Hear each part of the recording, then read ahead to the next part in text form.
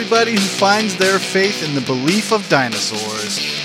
You are listening to the Dare Daniel podcast, where we take your most sinister movie dares, watch them, rate them, and discuss them. My name is Corky McDonald, and I smoke where the fuck I want because my life is on fire.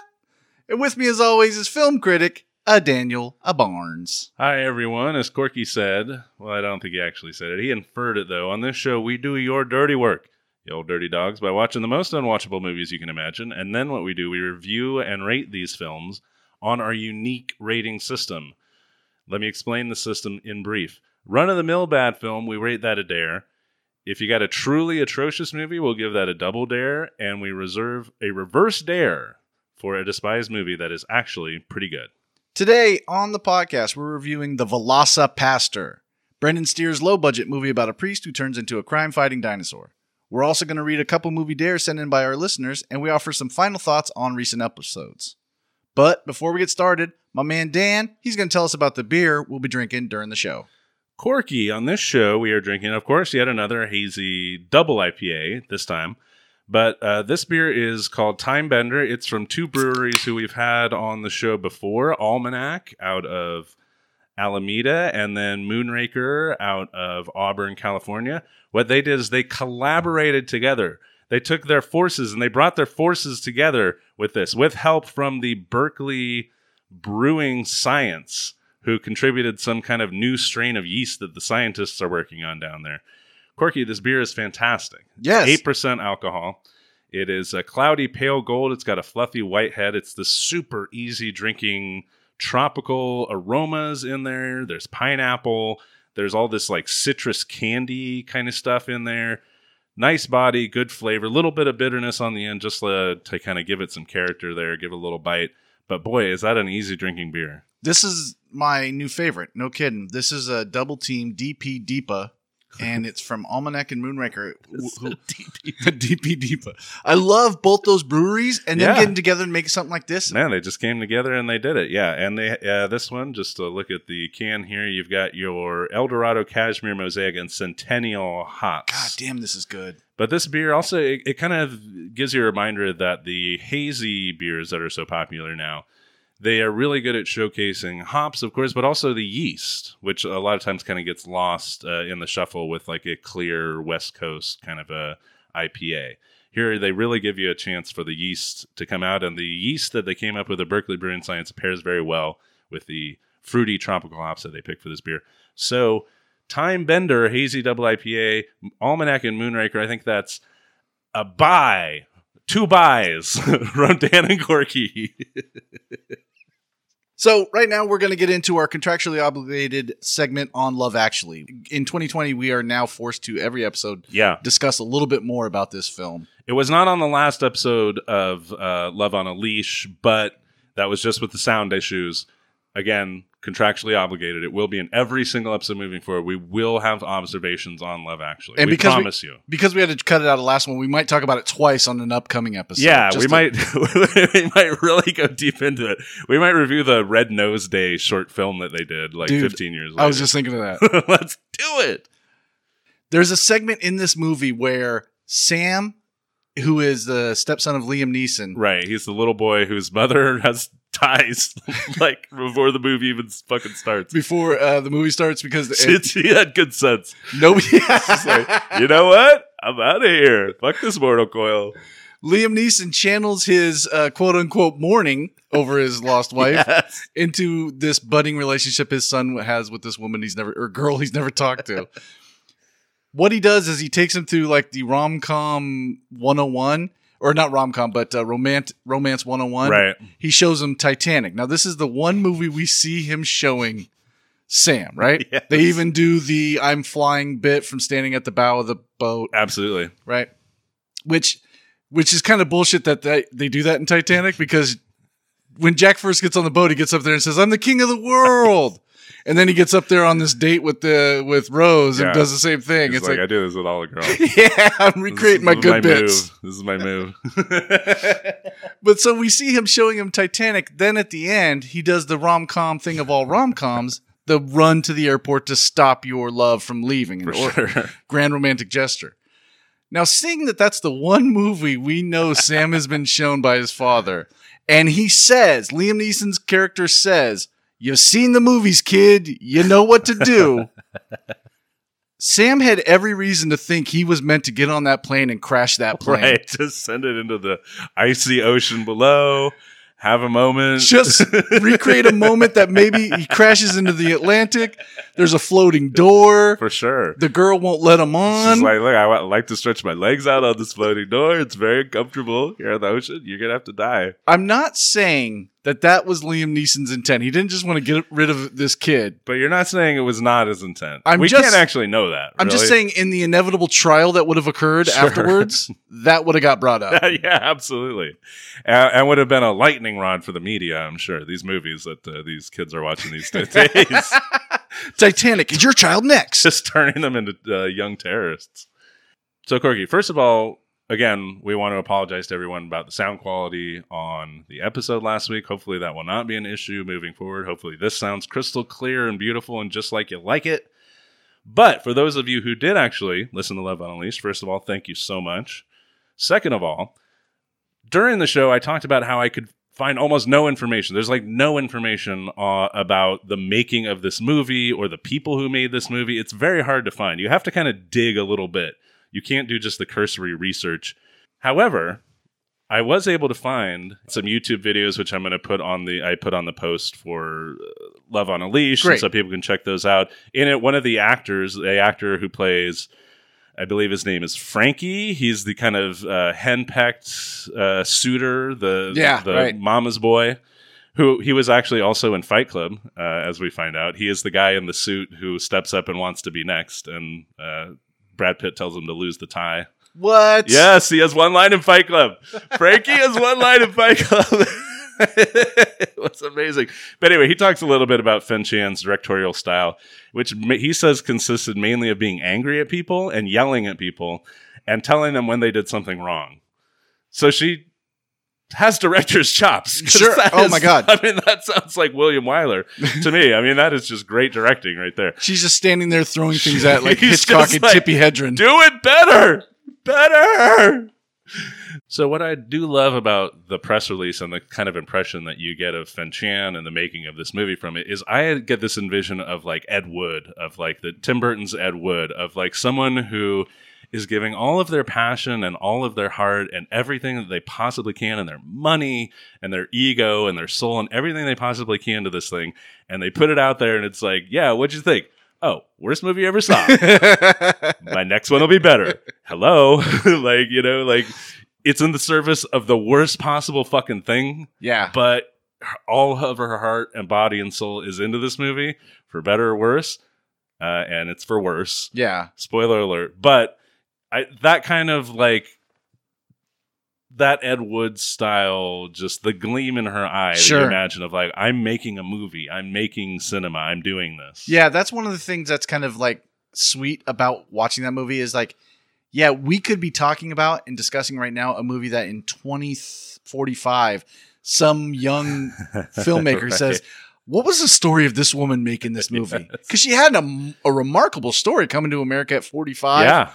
So anyway, that's Love on a Leash. If you haven't heard that episode, check it out. I think it's a really good episode. The sound quality issues notwithstanding, hopefully you enjoyed it as well. Yeah, again, that episode is so much fun. The sound quality, hopefully you forgive us that because that's one out of the several dozen that we've done. That's a baddie. One of like 60. But it's so appropriate for that movie. Right? It really, really is. It's just, I feel Fen Chan just turned into like purple and yellow sparks and just kind of drizzled herself over our soundboard here. That episode was our baby. and it's not perfect. But it's yours now. Deal with that shit. I carried him in my womb for a while, and now you deal with it, fucker. It's time for dares. It's time for dares. It's Dare Daniel Podcast. Listener dares. Nice. That's the Dare Daniel Singers right there. So, Corky, that can only mean one thing. It's time right now to read a couple movie dares. These have been sent in by our amazing listeners. They've been hitting us up on the social media that all the young people are really into nowadays. They've been going to what is called a website. They have been load downing, I believe it's called. Load downing. They have some load episodes. downed episodes and listened to them on Pod Eyes. Pod Eyes. Yes. Everything's backwards. But yes, you've been going to the social media, Dare Daniel Pod, Facebook, Twitter, and Instagram. You've been going to the website and clicking in the menu, Submit a Dare, and you've been sending us these horrible dares that you're trying to torture us with, or you're sending a movie that you're like, this movie's actually good and people hate it, and I'm trying to get people to see it. Either way, we're into it, man. Yeah. We're down with your freak. Let's go. First dare comes to us straight out of the wormhole. This one still has some wormhole juice on it. Ooh. I reached right into that wormhole. I just plucked out whatever was in there. It's got a little bit of that wormhole, you know what I mean, the kind of wormhole juice. I hate when it's rainy in the wormhole and all the worms are out on the sidewalk afterwards. Sure. It's just For those of you that don't know, wormhole dares are dares we get that don't come from listeners. No. They come from actual characters in movies. Well, they are listeners, though, in their fictional universes. Yeah. Or outside You're right. of their fictional They are listeners. You're right. Again, you think about this too much, you will have a brain aneurysm. Like, honestly, just go with it, baby. They're either characters in the movies or just people that like Vladimir Putin. I mean, we got one from Vladimir Putin is in the wormhole. For sure. But in a way, isn't he a character in Hard to Kill? Spiritually, True. he's stamped onto every frame of that movie, baby. So this one, first dare, it comes to us from Charlie. Charlie of Charlie's Angels fame. What up, Charlie's Charlie? just calling us up. It doesn't say which iteration of Charlie it is, but which iteration of Charlie's Angels does this Charlie, Wormhole Charlie, want us to watch? Charlie's Angels 2019, the one that just came out last year, directed by Elizabeth Banks, stars Kristen Stewart, Naomi Scott, Ella Balinski. This movie was like a total bomb. This is the one that everybody asked for, right? Oh yeah, everyone wanted woke Charlie's Angels. Yes. that appealed to every possible audience. It was like, yeah, Charlie's Angels, but like no sex appeal and make it like bad. You know that TNA show from the 70s? Yes. Let's just make it an and show. Right? No TNA. There's no T's, there's no A's, there's nothing. Why did Charlie want us to watch Charlie's Angels, Kristen Stewart, .0? After listening to Films on Trials, Prosecution and Defense of Charlie's Angels 2000, it's time for you blokes, this side of the pond, blokes, that just means regular dudes, regular guys, it's the English word. You blokes this side of the pond, ocean, to suffer through the steaming pile of speakerphone that is Charlie's Angels 2019, a reboot that should have been booted to the curb. A, Films on Trials podcast. Even when we don't plug you, you get plugs on our show. What's up with that? And B, Charlie, you really want to talk to us? Start it with Hello Angels. Right? Yeah. Reach us, baby. IMDb synopsis of Charlie's Angels says, when a young systems engineer blows the whistle on a dangerous technology, Charlie's Angels are called into action, putting their lives on the line to protect us all. To protect us all. Yeah, it looks really uninteresting. The trailer looks bad. It doesn't look like any movie anyone would want to see or like or enjoy. So it's perfect for our show. Yeah, exactly. It's a great, fantastic Perfect to choice. spend moments of our lives watching and digesting and discussing. I should say that I recently actually rewatched, because I think they're both on Netflix, the Charlie's Angels from the 2000s with Cameron Diaz, Lucy Liu, and Drew Barrymore, directed by Maestro McGee. Yeah. And those movies are perfectly I remember those being enjoyable fun. films. Yeah, they're Yeah. totally fun. I think the sequel's actually maybe a little just more consistent and better. Well, there you go. Thank you, Charlie. Back into the wormhole with you. Our next dare comes to us from Bill Wolfram, a hilarious expat living in Brazil. He's a great follow on Twitter. This man is hilarious and smart, politically so sharp. I suggest follow at William Wolfram. And this guy is the reason that we're enormous in Brazil. Oh, we rule Brazil. Yeah, we could go down there and get elected. We don't even need passports. Right? It's like Pele, then us, then like what, Anderson Varejao, or I don't know. Like Our Brazil references are so hard to come by. He dares us Kung Pao Enter the Fist. 2002 karate spoof written and directed by and starring Steve Odekirk. Why did Bill Wolfram dare us Kung Pao Enter the Fist? He says, like most movies with fighting babies, one-boobed women, fighting cows, tongues with tongues, and gopher chucks, Kung Pao Enter the Fist is at its heart a coming-of-age romance. I'm sending you this dare because Rotten Tomatoes has this at 15%, and I believe this movie's, actually 3 movies, perfectly showcases the dichotomy between the two fabulous hosts, the comedic sensibilities of Corky and the movie purist sensibilities of Daniel. I'm eager to see your opinions on Kung Pao Enter the Fist, a movie my wife and I still quote freely. I like to think that they quote like those were wedding vows. Were Kung Pao Enter the Fist. IMDb has this to say about Kung Pao Enter the Fist. A rough around the edges martial arts master seeks revenge for his parents' death. Now, if you didn't know this was a movie where a man fights a cow, a CGI cow, that synopsis would not let you know anything about what you're going into. Have you seen Kung Pao: Enter the Fist? I've never seen it because at the time it came out, I was comedy snob purist guy and wasn't a huge fan of Steve Odekirk, so I didn't check it out. Yeah, well, understandable. I've seen it. It's totally enjoyable. Thoroughly enjoyable film. I don't know if it's classic. I don't quote it freely. I couldn't possibly quote it at all. But I remember it being amusing for what it was. This is, I think, our second dare of this. So this is kind of one of those movies that people... Oh, is that right? Yeah. It's somewhere lost in the archives. But this is one of those movies that people know is a bad movie for decades. Awesome. Well, thank you very much, Bill Wolfram and wife. Thank you, Bill and your wife. And thank you for all your support, Bill, on social media and pumping up the Dare Daniel podcast. And now, our feature presentation. The VelociPastor from 2019. Why did Jalen, my nephew, dare us to watch this movie? Literally, because I don't have the courage to watch it myself. IMDb synopsis for The VelociPastor. After losing his parents, a priest travels to China, where he inherits a mysterious ability that allows him to turn into a dinosaur.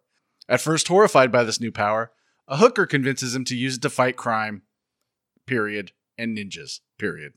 Although the ninjas are the crime. I mean, this, whatever. Wait. Like all MD. If we're going to put this apart, he travels to China? No, he travels to a park in upstate New York.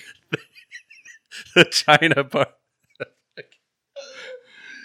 Yes, the VelociPastor, not Velociraptor. What? VelociPastor. The VP. The Veep. VelociPastor. It was written and directed by Brendan Steer. This is according to an article in Forbes magazine. This is where I got most of the information for this. I will post it on the post for this show. But he was a student at the School of Visual Arts in Manhattan when he got the idea for the film. His phone auto-corrected Velociraptor to 2 words, VelociPastor. To which I can only say, what fucking dictionary is your phone using that it turns a real word into 2 words, one of which is not a word? Like, what fucking dumbass fucking phone do you have? His phone's like a wannabe scriptwriter. Here's the elevator pitch. VelociPastor. I know you meant Velociraptor, but listen here. So, of course, Brendan Steer was like, holy shit, VelociPastor, that's fantastic. So he was making a class project where he was doing like a grindhouse thing. He was making a series of fake trailers, and he included the VelociPastor, and he put it on his YouTube page, and it blew up for relative to what his YouTube page usually did. People were like, whoa, VelociPastor. So he was like, oh, that's kind of interesting. So he spent most of the 2010s trying to get the movie made through crowdfunding. Failed to do that. Finally, one of his mother's friends financed the film for $35,000. Whoa. Where did that money go? I have no idea. It's not on the screen. The film got some attention in the media when it was released on VOD and home video, largely thanks to its clickbait title, The VelociPastor. It's part of a rich history of high-concept bad movies that are created by combining 2 words that did not go together and then putting them together. Sharknado. Birdemic. Spider-Man. The Graduate. That's those crazy word combinations. Schindler's List. Like, what? Who? What? This is a wild and weird, wacky word combinations. Brendan Steer says that he was inspired to use practical effects by Guillermo del Toro. And a lack of money. I think that it's the other reason was the have no money. Oh, shit. No, you're good. The movie premiered in spring 2017 at film festivals. It was finally released on home video and VOD August 13, 2019 as a 64 on Rotten Tomatoes. There's only 11 critics' reviews. When Brendan Steer was asked about the film's meaning, he says, quote, For years, I was trying to ask myself what I wanted to say about the Catholic Church, etc. In 2016, I thought, why don't I just throw all that away, stop overthinking it, and just make it as this fun movie. The movie is made to be fun, and anyone looking for deeper meaning in the man turns into a dinosaur genre is probably on a fool's errand. End quote. And if you need a fool's errand, you've called the right people for that job. Corky. Yes, fool. Corky. We were talking before the show, and you were saying that you are an errand boy sent by grocery clerks to collect a bill, which I thought was fun and kind of interesting. Factoid about you. As someone with a lot of errand boy experience, the grocery clerks are constantly sending you around to collect the bill. Was this a fool's errand? Was it not a fool's errand? Is there meaning in here? And if there is meaning, does that make it better or worse? Or lack of meaning make it better or worse? Talk to me about meaning and the Velocipaster. I'm not a great man. I'm not a far out man.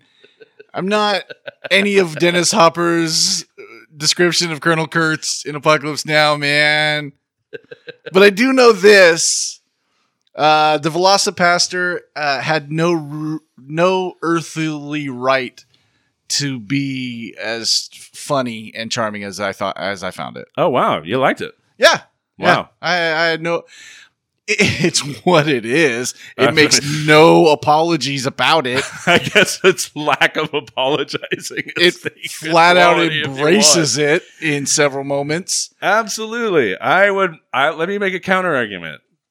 Self-consciously shitty? Still shitty. But, okay, agreed. Okay, 100% agreed. That's like that's the Kevin Smith argument I always find.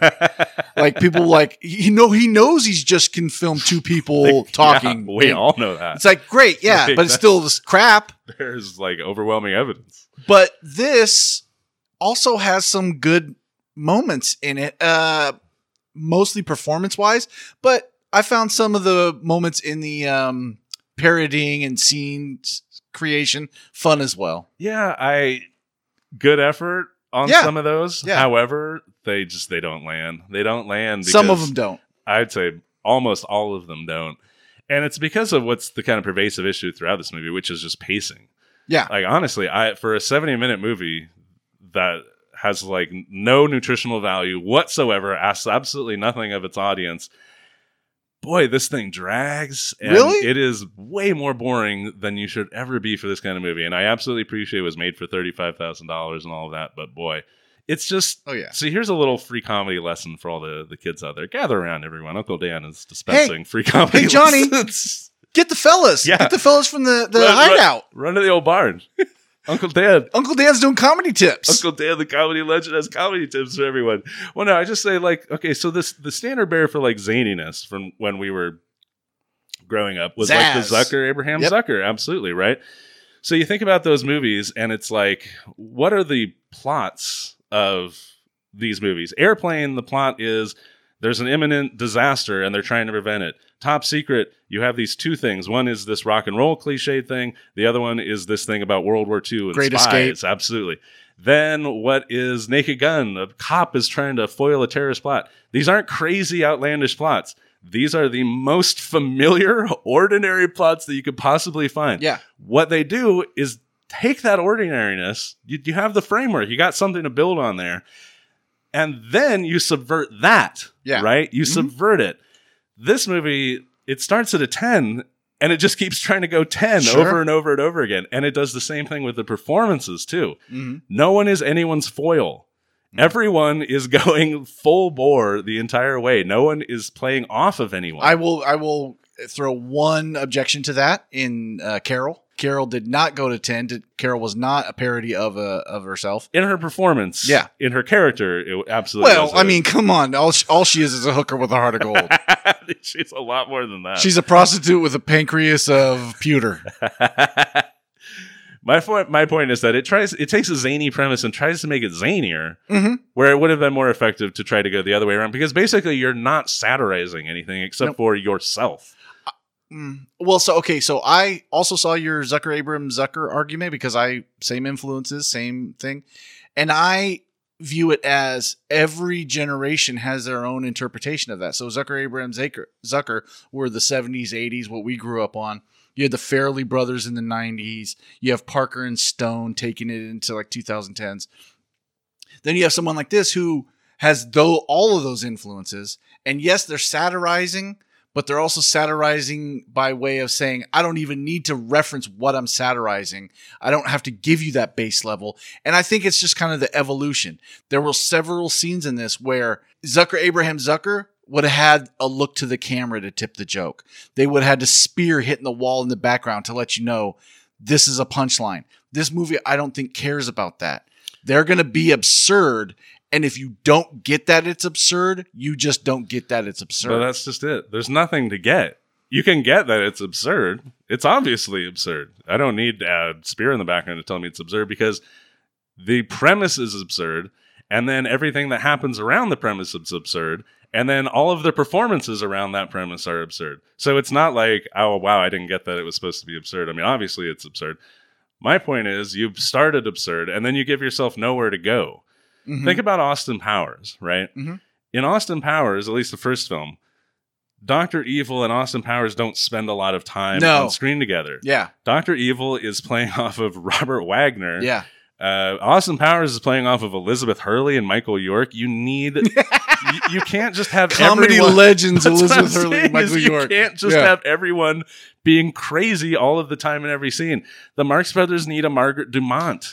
I get you. I get what you're saying. What I'm saying is like I don't think this movie cares about that, and I still found there was funny in it. I didn't need the balance. It definitely does not care about that. It doesn't care about anything. So no, I mean, there you go. 100%. This movie is $35,000 and shows every penny of that and how much they care about it. My issue again, ultimately, the great sin. I just thought it was boring. The pace is led, the jokes don't land, and it's super. At 70 minutes, this thing drags its feet. Yeah, it's barely a movie. It's 70 minutes, and you make a point about that it drags. There are scenes that I noticed that it's definitely padded in several scenes, but I also forget sometimes that I'm writing notes during a movie, so I'm giving myself something to do. For sure. So maybe I don't notice. I would be uninterested while just watching. Fair enough. Well, let's start it. All right. Right away, first gag, before we even get an image, it says, Rated X, pause, because of comedy, by an all-Christian jury, which I took to be a God's Not Dead 2 reference. I think that Mohawk girl just lives in this universe, too. It's just like, fuck it. Judging movies. I'm taking it all down. Right away, jury, baby! The only, production company title is Wild Eye Releasing, which is something I shout while orgasming. Wild Eye Releasing! I gotta say, it took me a couple scenes to figure out that this movie was a parody. That this movie wasn't taking itself seriously. Right.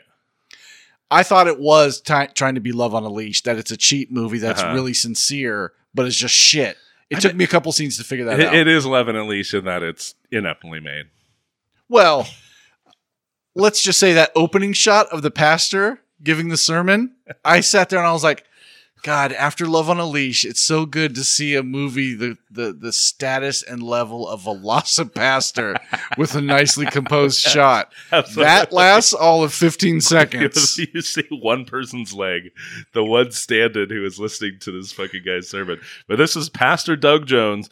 He's delivering a sermon to one stand-in. And he finishes and he goes outside. They're obviously shooting in a real church because behind him there's a little board that says hymns 172, 396. So that lets you know that the hymns are beating the other hymns 396 to 172. I know church. Yeah, but he goes outside. This is where our last good, nicely composed shot happens. He goes outside and looks off camera and says, "Mom and Dad." And they are standing in the. I mean, this is actually a good bit, and there's good bits in this thing. See? But they don't it's not enough to be a good bit. You have to execute the bit too, and he almost never does. This one, he comes close. The parents are standing next to the car in this very awkward way where it's just like, why are they just standing right in front of this car? And then you cut back, and then you hear the sound of an explosion. It cuts back, but instead of an explosion, because of course the movie has no money, there's nothing there. The car is gone, and it just says VFX : car on fire. And the priest looks at this and is like, oh my God, no. And he has a big reaction of like, oh, that's like there really was a car that blew up. If you've ever seen a bootleg copy of a movie, you know that they'll have placeholders like that until they can get the shot done. Yeah. But again, I still didn't know if this was meant as a joke or if they just really were that cheap. Forgot it. So we meet this, I don't know if he has a name, the old priest. I just called him the old priest. Father Stewart. Father Stewart. Father Stewart consoles him by saying, so your parents died. It's what parents do. They die on you. That's when I figured it out. That's a good one.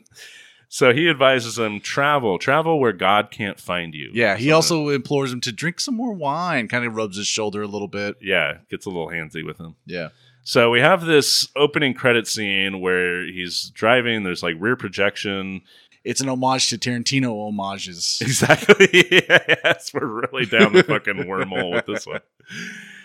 But basically what it is, it's the first of about 4 or 5 music videos that are in this movie. And it was not surprising to find out that Brendan Steer started out by making music videos. And also, you got to get your money somehow when you're making an independent film like this. I mean, you know, local bands. He got it from his mom's friend. Just told you he got $35,000 from like someone his mom knew. Fucking hey, this guy, like he was mowing lawns and shit.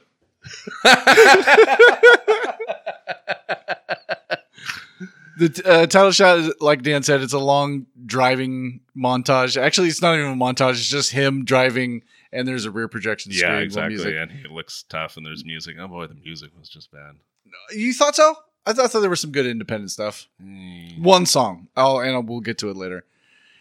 He's walking in trees, and it just says China in real big font on the. And then he kind of walks through the trees, and he says China. Like this is always this sort of commentary between like the on-screen text and but this kind of made me laugh because this is where I was like, okay, this movie knows what it's doing. And it's like, yeah, we obviously had no money to go to China. Yeah, we're just gonna say it's China, and it's the exact. I mean, it's obviously they filmed it in the same place that later is supposed to be like a park. Yeah, it's just a park somewhere in America. But just the fact that the guy knows China by the trees that he's walking in, right? You know what I mean? Just China, yeah. So there's this dying woman who is being chased by ninjas. This all just sudden, just this action kind of burst into it, and she kind of collapses in front of Pastor Doug Jones and gives him this thing that we find out is a claw. And she tells him, she says the words "dragon warrior," and she tries to tell him to destroy it, but of course she's speaking another language. He doesn't understand what's going on. So he gets the claw. She says "dragon warrior." She dies. He cuts his hand and something reacts with the claw and his blood, and then whoop, he passes out. Yeah, and wakes up, and he's back in America. It was all a dream, but it wasn't all a dream. It was actually a memory. That's about as much explanation as the movie gives you about how the whole thing happens. That's it. And yeah, now we're back to Pastor Stewart or Priest Stewart, and he's sort of he just recaps the previous scene, consoling him. It's like, oh, did that happen again? They're like, oh yeah, it did. Let's talk about it. But he delivers the line. He says, "Here's food if you're hungry." Like he says, like a robot, like somebody who has never actually experienced being hungry. It is funny because a lot of people in this movie just go for broke, but the guy playing Priest Stewart. You mean writer, director, editor's father? Oh, is that right? Yeah, Daniel Steer is his name. Wow. Oh boy. But we see also. Do you think he got the part? Because he thinks. You think that's what if he made him audition? He was like, I sent it in anonymously though. I put a different name on it. Okay, so when I went into audition, like he did not know it was me. And his son is like, "Dad, you know what, Dad? I'm gonna go with Mr. Acavita's our next door neighbor." Son of a bitch, Acavita's always takes my parts. So now we have the young priest, Doug Jones, wandering through what is apparently the bad area of town. Yes, exactly. We also meet Carol. Yeah. Carol is the hooker with a heart of gold. I mean, she calls herself a hooker. Yeah. I don't want to say hooker because that seems... Is hooker always pejorative is to that you? hooker? Is that the right thing to say? People say sex worker like almost exclusively, and if you say anything different, then you're awful. But I don't use hooker as pejorative. I use hooker, prostitute, I sex don't worker. use anything as If she's a pejorative. sex You know what I worker, mean? then is her pimp a sex robber Boss? baron? Sex boss. I think he's more of a sex monopolizer, robber baron style. Sex Leland Stanford. She meets her pimp, who is straight out of Taxi Driver. Oh, yeah. Like he was a taxi driver. Like he was the taxi driver. And they're like, hey, put on a pimp outfit and act terribly. I gotta say, I love this guy. I really did not love I this loved guy. him. This is Frankie Mermaid, the pimp. Frankie Mermaid. Why is he called Mermaid, Dan? Oh, because he's swimming in bitches. Because he's swimming However, in bitches. That punchline that I just delivered, it takes him like about a minute and a half to get to that fucking punchline. This is how fucking labored this I movie love is. the commitment to this movie that this guy gave because he's got a nice head of long hair, but you can tell he shaved a George Jefferson bald pattern to have a comb over before he pulled. There was one 10-second shot of him pulling off his head to show a comb over. I mean, good for you. He really thought this was going to be his big break. I thought he was fucking terrible. Frankie Mermaid is like, boy, like I say, starts at 10 Yeah. and just keeps like, Oh, yeah. and then guess what, guys? There's no 11. No. Like you can't go to 11. I There's thought it was- literally pops. I thought it was really funny. And he tells Carol, we don't know her name until like halfway through the movie, but he tells her that she's going to be working the park because that's where the real money is.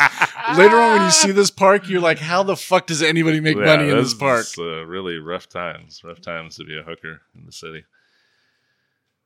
But yeah, she's attacked by a bad guy stereotype. He has the black ski cap and everything. Yeah, that's But right. the creature comes and kills him. We only see it in these quick shots. It's obviously looks nothing like a velociraptor. No. Right? It's like a giant dinosaur thing. But it's just, it looks shitty, obviously. It's sound off screen, cuts in darkness, and you don't see anything.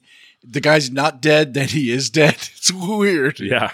And there's a decapitation, and it's like a mannequin head, which is another really like, look at how cheap this is. Yeah. Like, But I thought this embrace was it. a well done shot. Like it cuts back to her. She's cowering in fear, and then the head just comes rolling by her. I know they don't have money for it, but this was, if you had money, you could make this a good shot. So Pastor Doug wakes up in Carol's bed. Suddenly. Is there any other way to wake up in movies than Oh my God, sitting up suddenly? Right? No one ever is like, you know what? I'm going to just lay here for like 15 minutes and just kind of like let Nobody the day. just scratches their nose. That's like masturbates. I think we all just learned a little something about Daniel just now. So this is where the pace of the movie, it's moved really fast at this point. This is where things really start to drag for me. This bit doesn't land. There is this painfully long, kind of sexual misunderstanding scene. It's funny, I was thinking today because we always talk about, or at least I, because of when we grew up, I always think of these kind of scenes as like the Three's Company scenes. Oh, Just my the God. scene where he wakes up in the bed and she goes, "Oh my God, last night was amazing." And he's like, "What? Oh, that can't happen again." And she's like, "What?" There's this whole thing where she's... Was it your first time? It was kind of weird. Oh, and it was, it was weird. Why was it weird? Oh, it was just so short. It happened so fast. Like all these double entendres and stuff like that. But what's kind of funny is that we think of that as Three's Company, but it's like the oldest fucking bit in the book. I was just last night watching 30 Seconds Over Tokyo, which is a World War II movie from 1944. And one of the first bits in the movie is Van Johnson and the woman who plays his wife. And he's talking about, we're getting shipped out, but she's talking about, I'm having a baby. And wait, what are you talking about? What am I talking? And they do this whole double entendre thing too. Yeah. It's not as smutty, but it's still, it's the same basic fucking thing. But while they're doing it, the shots are kind of zooming in, then zooming out, then zooming in, then zooming out. They're just fucking around. They're just, I thought that was funny. Like it's not taking itself seriously, even when it's doing a bit. This bit didn't land. It did not land. But the zooming in, zooming out bit kind of made up for it to me. Yeah, well, there's this thing where she reveals, like, you turned into a dinosaur and you killed these people, and it, like, zooms in, and he's like, wait, what? Oh, it's, like, preparing to zoom in, but the character's having a second thought about it. Yeah. It just doesn't fucking work. I'm sorry. He's naked for some reason. Because later on that doesn't happen. He gets his clothes back when he changes into dinosaur. Yeah, every time. And he's and then she goes to show him the body because he doesn't believe her, and he's wearing one of her dresses. Yeah. So this is the prime hooking spot, and you look at it. It's like the cliff in a forest. Who's out there trolling for prostitutes? So Carol comes up with this plan where she wants him to help people, not by, administering to their faith and doing things in the community, but by murdering bad guys en masse. Yeah. By becoming a dinosaur, which he was like, oh my God, I'm freaking out. I need to go hear confession right now. So he runs away in his little jumper dress to go hear confession. And who comes into the confessional booth? Hold on. There's a good. This is where I give Carol some. I think she was the best part of this film. She was a competent actress. He finds out she's a sex worker, and he's like, "Touch thine hand not, sinner Jezebel," or something like that. She reveals she's only doing sex work because she wants to pay to be a double lawyer medical student, and she says there's surprisingly low demand for hooker doctor lawyers. I didn't deliver it as good as she did. She delivered it really well. Then he says, oh my gosh, I'm late for confession, and runs off. And he runs off, and who's in the booth? But it's Frankie Mermaid giving it his all. Bless his heart. Frankie Mermaid comes in and confesses to murdering his parents. So yeah, and this killing is babies. When you said it didn't go to 11 or it didn't go anymore, I was like, no, this scene did, because he's like, yeah, he's Frankie Mermaid, he's confessing, but then he just lays on about how he's the one who killed that guy's parents, and he just starts making. Then this other fucking priest runs out like that are his parents and shit. Oh my God, screaming. Pretty good. Pretty good. No, not pretty good. Pretty terrible. Pretty terrible. Frankie Mermaid, no. But this awakens something in the priest. He boils with rage. A clawed hand rips into the confessional booth, grabs Frankie by the neck, tells him, what the fuck's going on? Why did you kill my parents? Slices Frankie's neck and murders him, and Frankie's dead. And he goes back to Carol, and he's ready to take revenge now. He's ready to go on this plan, and he says that killing Frankie felt good. Training montage. Well, she says, I don't know much about God. And he says, I don't know much about dinosaurs. It's delivered straight. It's pretty funny. Although I guess the father Stewart never said anything about now there being a murdered man in one of the confessional booths, a murdered pimp. Why was the pimp going to confession in the first place? But here's the thing: is like, yes, that is, but now. See, this is my issue with this movie is that there's a built-in argument to any fucking issue you have with this movie, which is, you can't take the movie knows that it is, and it's trying to do that. It's taking it seriously. You know what? No excuse. Like, this is lazy stuff. Like, it's lazy. It's not executed well. Yeah. It doesn't matter. Like, that is just such a weak argument. I'm with you. It's an argument that you make because you know this is shit, and you're like, I'll intentionally make it shit, and then it'll just be shit. I'm with you. Those parts, you can't examine it too deep because of what it is, right? You can't. And even the director, like in the quote you read, builds that in. And that is frustrating for a thing like Love on a Leash, where there's nothing redeemable. This had, to me, redeemable comedy bits. Only comedy bits. Nothing else was redeemable but the comedy bits. And I liked it. That's fair. I feel like you created a movie with its own built-in defense mechanism, and now it's criticism proof. And like, what are we praising though? That it's lazy and doesn't give a shit and is bad and poorly made. And you're not praising that part. You're calling out that part and praising the parts that you liked. But he agrees that he'll only hurt bad people, so he's like Father Dexter. And we have a workout montage of him in short shorts. And again, a music video, about a 4-minute Basically a music video, yeah. So he's still a priest by day. They're training. They're killing bad guys. He's teaching her the Bible, and they're kind of getting close together. So now we go back to the ninjas. Right. So these are the ninjas who were chasing her, the other woman in China before. Now they're just here, wherever the fuck they are. There's a tent that looks like an old Civil War battle tent, and then some Chinese writing on a piece of paper. That lets you know that they're totally not shooting at the same park where they were 2 scenes ago. So this dragon warrior we've been hearing so much about, is disrupting their operations, whatever that is. We meet the main bad guy, who we find out his name is Wai Chung, and his overacting second in command. Boy, if you thought Frankie Mermaid was going for broke. This guy. Oh boy, this one's going on his reel. They are drug dealing ninjas. If you want to talk a really bad comedy bit, how about the laughing? Yeah. Just the silly laughing and let's silly laugh. I wrote this bit doesn't work. Brutal. Booming shot, laugh, doesn't work. And it ends with a gong flourish. Absolutely.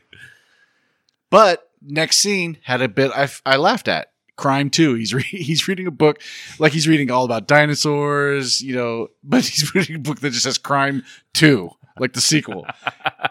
Father Stewart walks in to confront him because he overlooked during the montage, like he watched the montage being edited, like right. And he says he sees him hanging out with the prostitute with the heart or pancreas of pewter, the sex worker with the stomach of silver. He sees her hanging out, and he comes in to talk to Father Jones. Father Jones tries to hide that he's reading Crime 2 in a much smaller book, the Bible. Funny bit. Yeah. They don't call it out. I don't know. I laughed.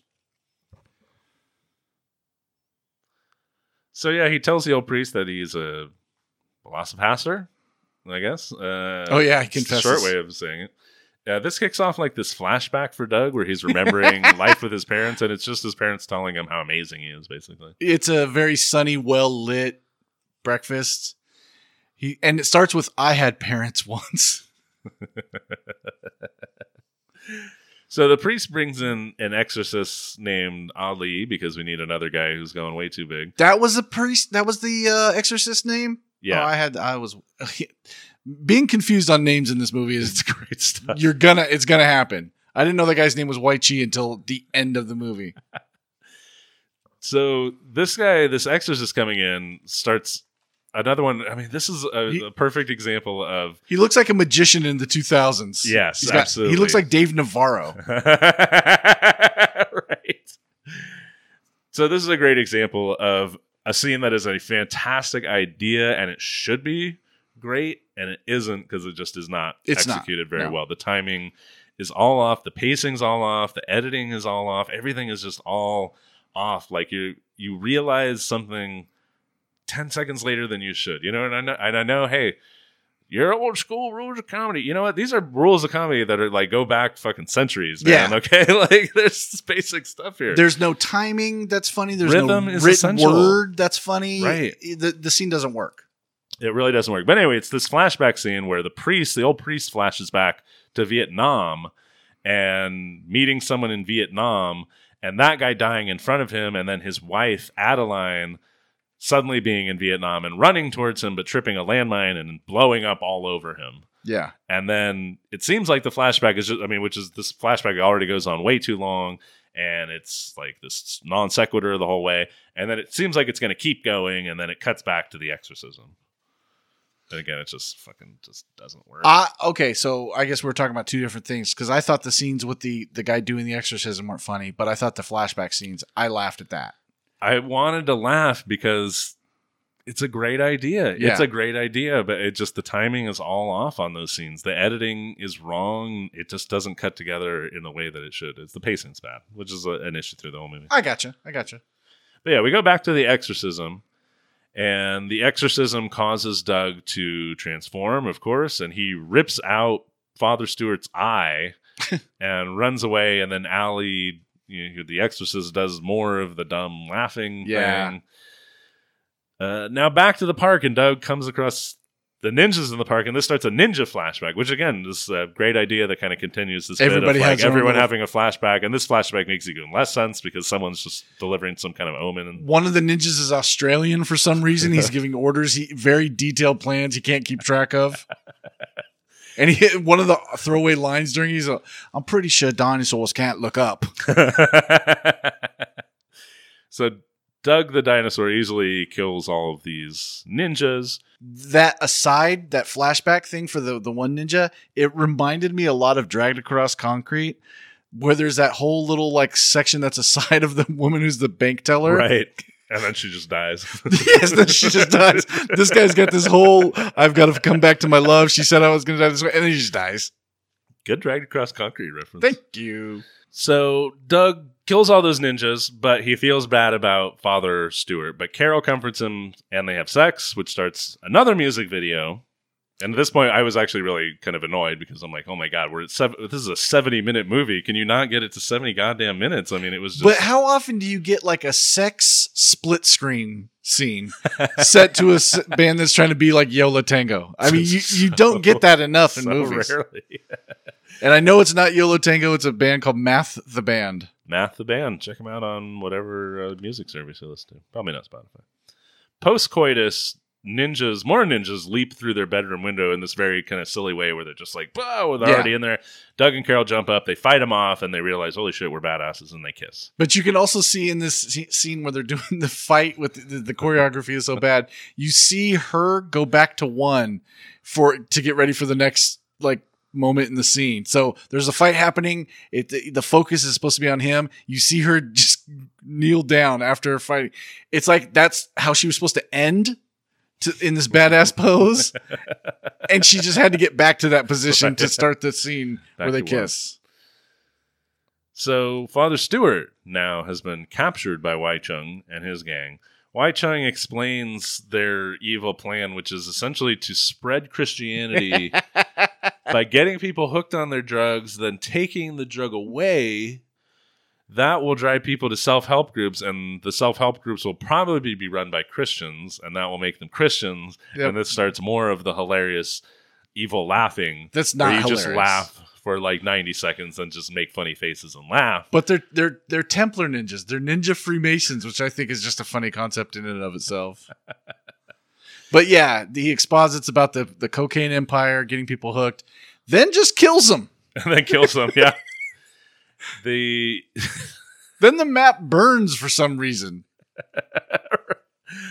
So there's a standoff now with the ninjas. The number 2 ninja takes off his mask and reveals that he is Doug's brother. So we go back to those flashbacks that he was doing before. And now in the flashbacks where the parents are lavishing all this attention and love on Doug, the brother is just in the background. Funny bit. Being completely ignored. Funny bit.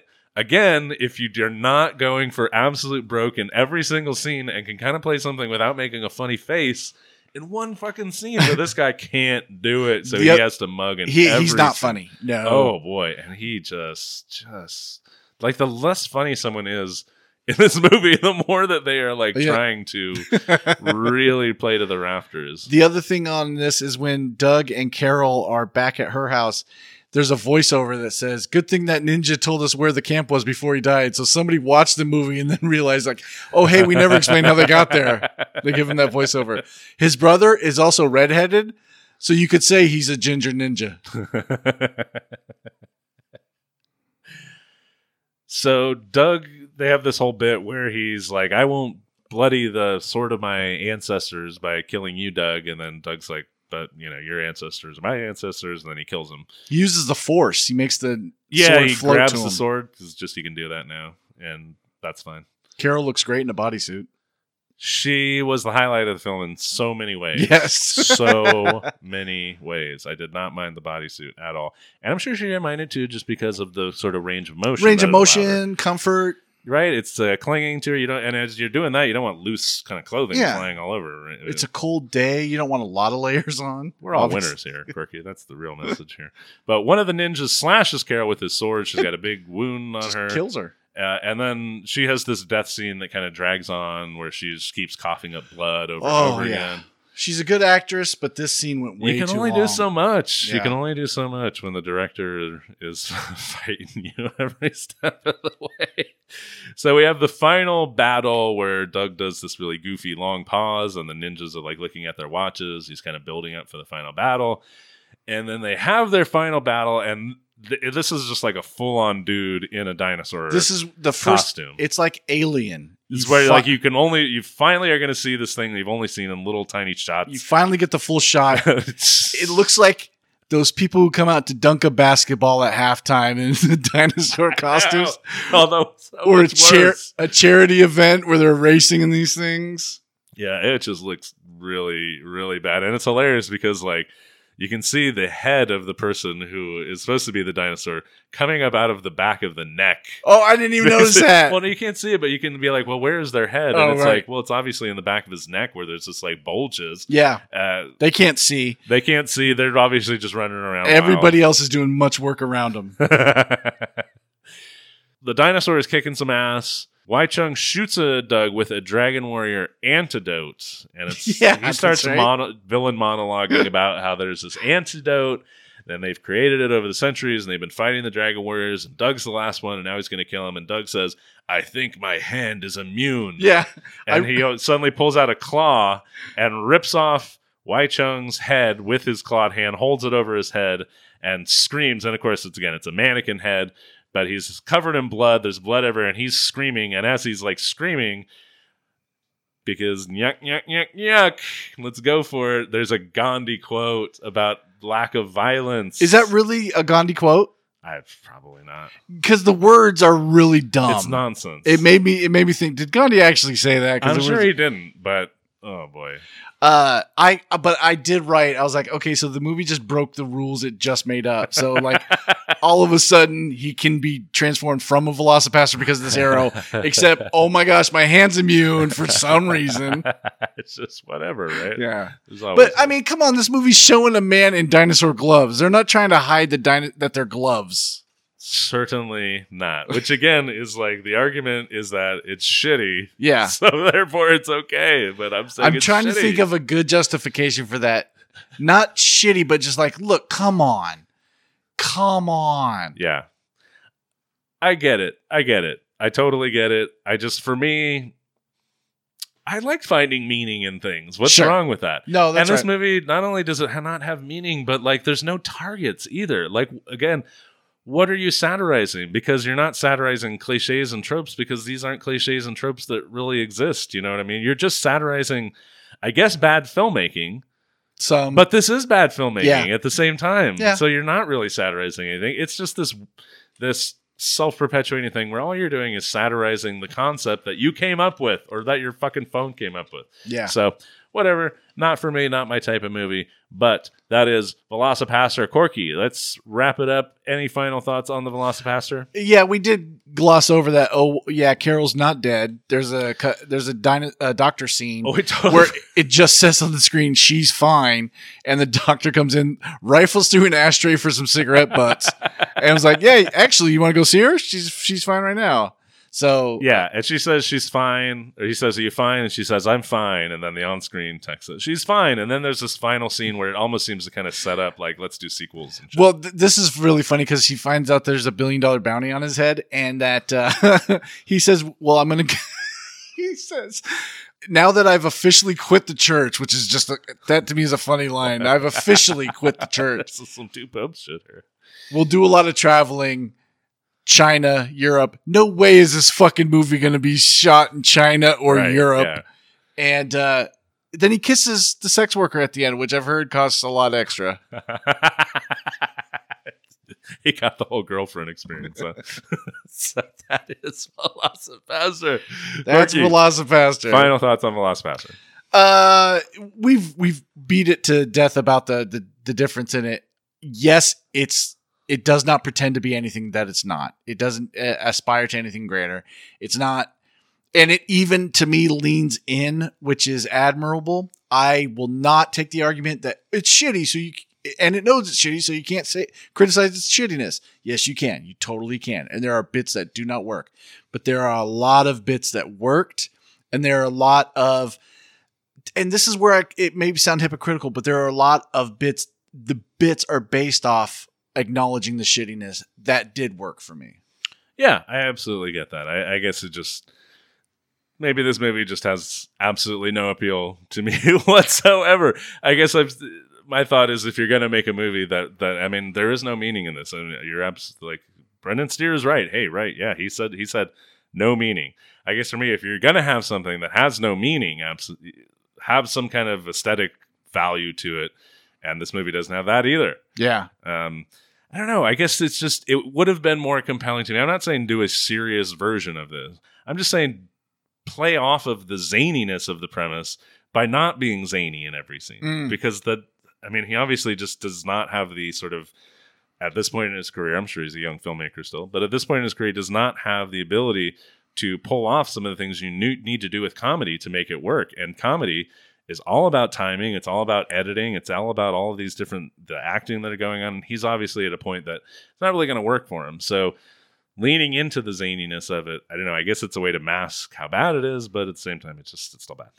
Gotcha. So Corky, let's give our ratings for the Velocipaster. Just to remind everybody, run-of-the-mill bad film, Dare, next level bad, Double Dare, and a movie you actually liked, Reverse Dare. Corky, thoughts on The Velocipaster? Yeah, I'm definitely going reverse dare on Cool. it, and it's not even a hard choice to make. Mhm. I liked so much of this that I would say, check it out. You could do a lot worse.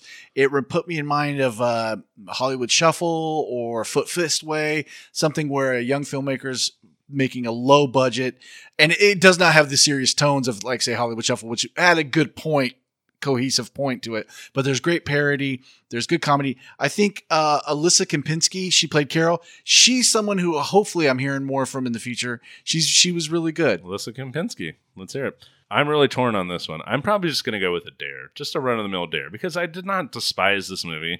And yeah, I want to give it a little break because it is $35,000. And Yeah. it, like you said, it doesn't try to do more or less than what it needs to do. It's right in that sweet spot. I guess if you hear this and you're like, wow, yeah, a priest who turns into a dinosaur and it's kind of a zany comedy. If that sounds good to you, I don't know, maybe check it out. If that doesn't sound good to you, don't. Well, here's the other thing. I did not expect this movie when Sure. we got dared this. I did not expect this movie to be like a self-aware movie. Yeah. I don't know. It almost was worse for me for being that.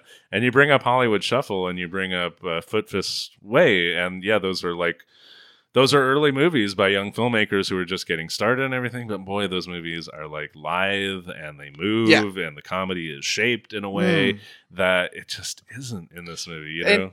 And I would say Hollywood Shuffle is like the Citizen Kane of those movies. So it's hard to say And those you two don't movies need to in the but same breath. You never need to apologize for those movies either. Yeah. You don't need to see like, okay, but this movie knows that it really sucks. You know what I right. mean? No, that's a great Hollywood point. Shuffle doesn't think it sucks. It That's a thinks great it's pretty point. Good. It is.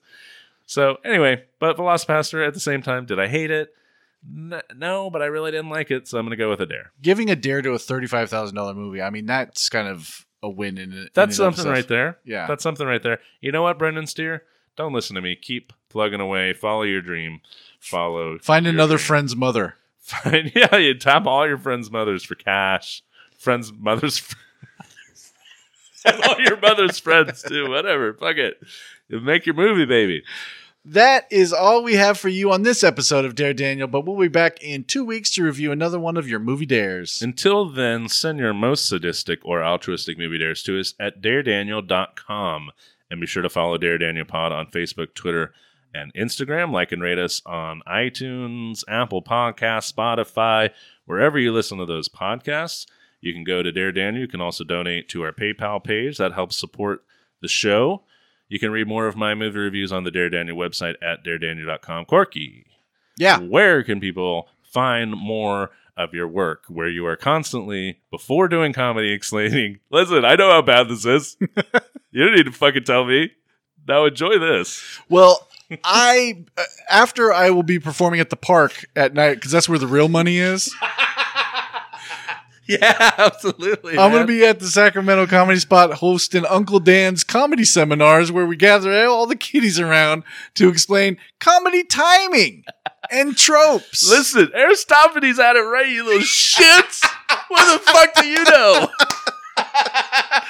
First Aristophanes reference?